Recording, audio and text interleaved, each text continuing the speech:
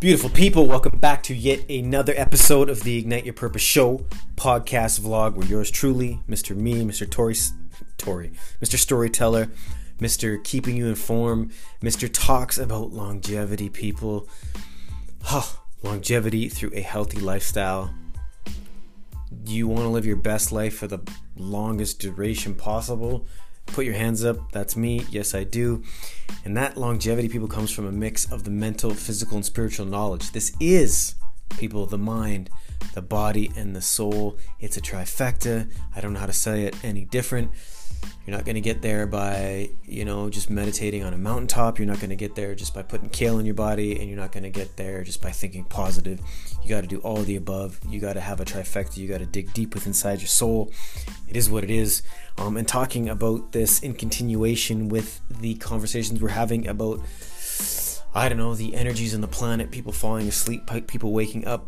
There is a tweet my man Gerald Celente put out a couple days ago in an AP article. All right, this is an AP article, people.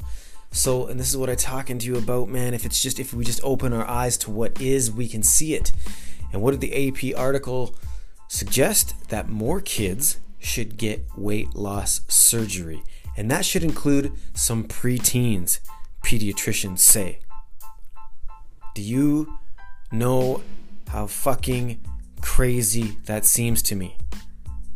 All right, we have human beings in other countries who are starving to death, and our pediatricians are telling the kids, maybe the parents of these kids as well, that they should have weight loss surgery. Like, really let that sink in. And I know there's going to be some who might disagree with that and say there are truly issues out there, and you know what, I can maybe meet you halfway and agree with that. But to start suggesting we have surgeries instead of all the other trizillion options that are out there, you know what I'm saying? To avoid this is just, I don't know.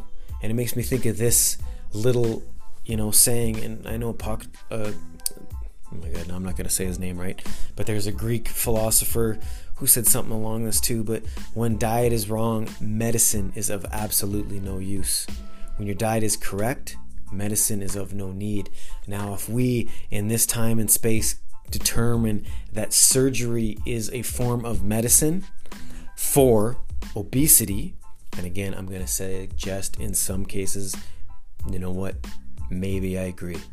In a lot of the cases, I'm going to have to say I don't agree, because I can't say that I am a parent, but I have been parented. And let me tell you this, coming up in an immigrant family, I don't care what nationality you are, if you're first generation, 100th generation, your parents were the boss. You're not the boss. So when I hear parents today say, oh, I just can't get little Susie or little Johnny to do this, that, or the next, well, what do you mean? They don't have a choice. If they're 5 or 6 years old, how are they setting the parameters and the rules? This is something I don't understand. I know it is a different time. I know we're living through and to me, it's a magical time, because we're going to places we've never been before, but it is a chaotic time as well. But some of these extremes we're going to now with the hormone drugs in preteens, the psychotropics that people are on. If we just went back to, maybe not so much screen time and let's go outside a little more. And, by all means, I don't have all the answers, because I know that there are some extreme cases. All right. And for that, I think we need to meet halfway. But for some of these cases, you can't just put out a blanket statement like that and, have people fall prey to, yeah, cool, my kid's X amount overweight. He does or she does absolutely nothing all day and all night, but we'll just send him to the doctor to have surgery. I can't condone that. And I do truly believe that articles being put out there in major media outlets is a deception to the people, and it shows the type of times we're in, where I'm continuing to say, people, it is up to us. You have to do the due diligence, especially if you're in a power position, being a parent, a mother, a father, a loved one, a grandparent, whatever it is you are. It's up to us. It's not up to somebody else to dictate to us what the kids, you or I, anybody else should or shouldn't be doing. We need to dig deep. We need to know in our heart of hearts what's right. And if you think that